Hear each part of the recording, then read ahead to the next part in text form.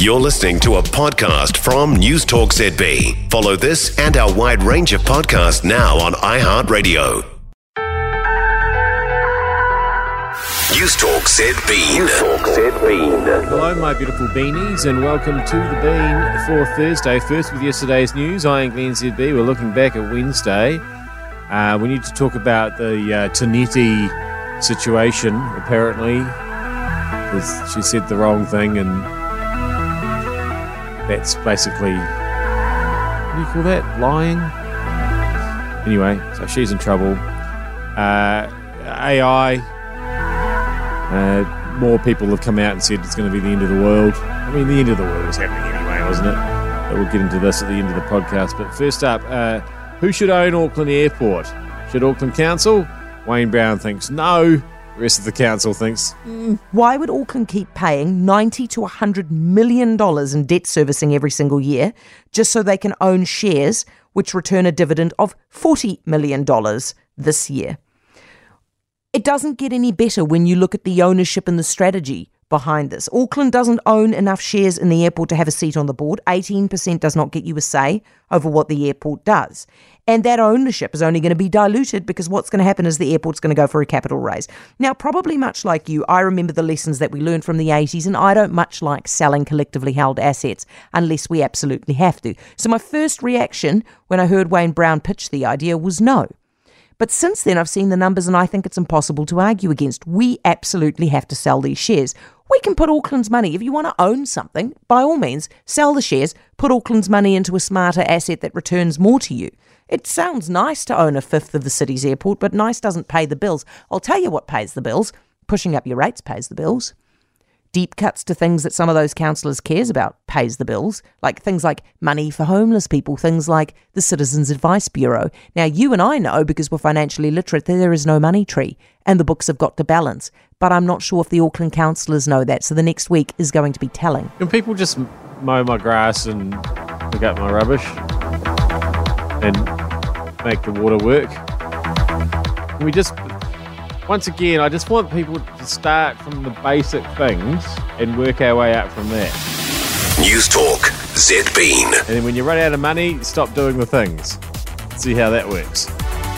Anyway, a lot of people wanted to talk about who owns the airport. Should local bodies be involved in business activity? By and large, well, of course, the answer to that is definitely no. Nor should any government department, with a few exceptions. They really ought to stick to the core stuff: public service, clean the streets, take away the rubbish, tidy up the reserves and parks, fix the stormwater, and so on.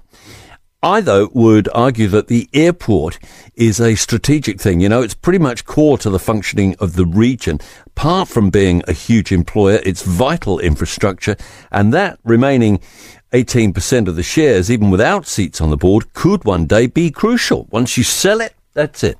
It's gone. Gone for good. And given the way the council runs its affairs, that big nest egg will also be gone in a couple of years. So selling the shares, yeah, quick, but only temporary solution to a long-standing and very deep-rooted problem.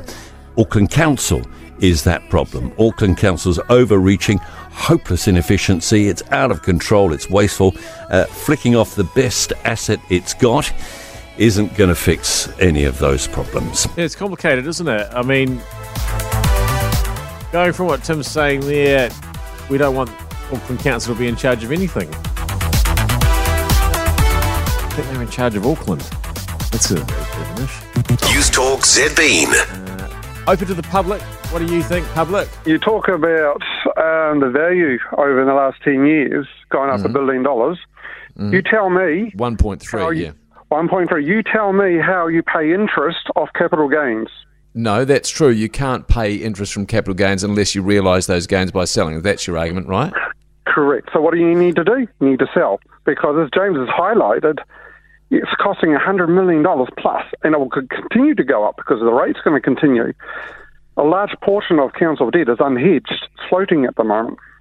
So well, why don't they sell enough to pay off the debt then?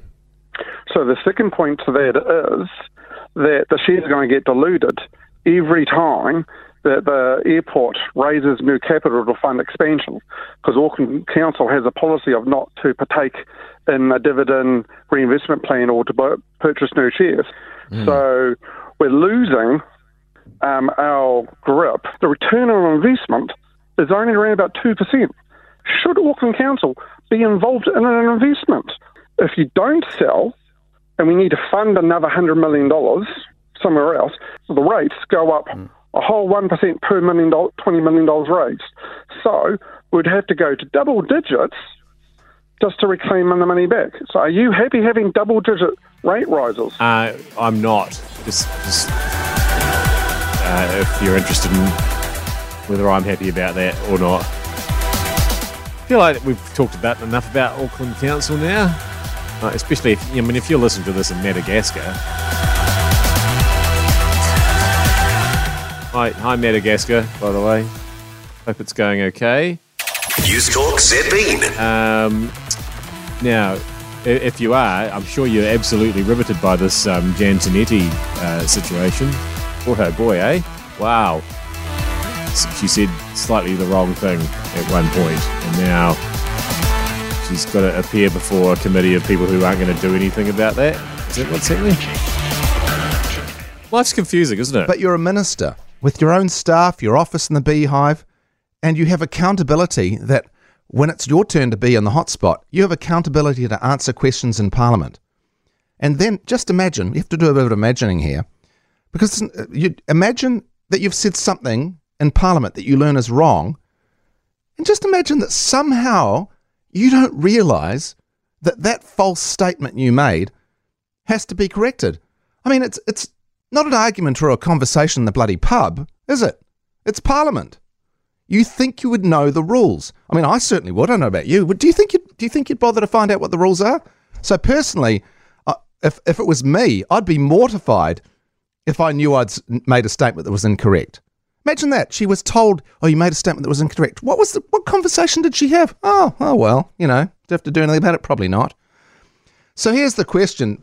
Look, maybe the question is, does this really matter? Is this an issue where, you hear words like the Privileges Committee? I'm always fascinated when I hear people who say they tune into Parliament TV regularly. It's some sort of thing they do. Is it a beltway issue that resonates? Does it resonate to you? Does it matter? Or do you just think, oh, here's someone, the Privileges Committee, what's that? Oh, she just made a wrong statement. Don't politicians BS all the time? Or is it something that actually goes beyond the beltway? Does it actually have you concerned for the way that some people who are elected to be our lawmakers approach the business in Parliament? Because for me, while the charge she's going to face is contempt, and she's going to have to account for her delay in correcting the record, and as I say, first time someone's faced the Privileges Committee in the first time in 15 years, to me, I think by far her most egregious offence is not knowing the bloody rules in the first place. Tim's very worked up about it, isn't he? It appears that everybody involved in governing this country are not very good at the moment. And people like Tim get very worried about that. I'm of the opinion it's good for them to be doing something that's not really like a real job. It's sort of like a sheltered workshop. It's good to give them something to focus on, and not. Imagine if they worked in a shop, they'd be getting that wrong. Being bought the wrong sizes, or the food would be wrong. If they're doing something important. NEWSTALK ZBEEN. Anyway, let's just leave it all about AI. I think we've all decided that's what's going to happen now, isn't it? Also, anyone got anything about AI that anyone concerned about it when the robots are going to take over? I don't know what physical form they will have. At the moment, it's just software. But I presume they could actually, through Wi-Fi, I mean, it could be a heat pump could start rebelling. Because someone or some sentient being that's been created through the software could start taking control of your different devices. Could make life very uncomfortable for you. I haven't done a lot of reading about it. What do you say? It's not my wheelhouse, but the more I I think it's probably kind of fascinating. Auckland Watercare are a bunch of bastards, forgotten that they are there to serve the people.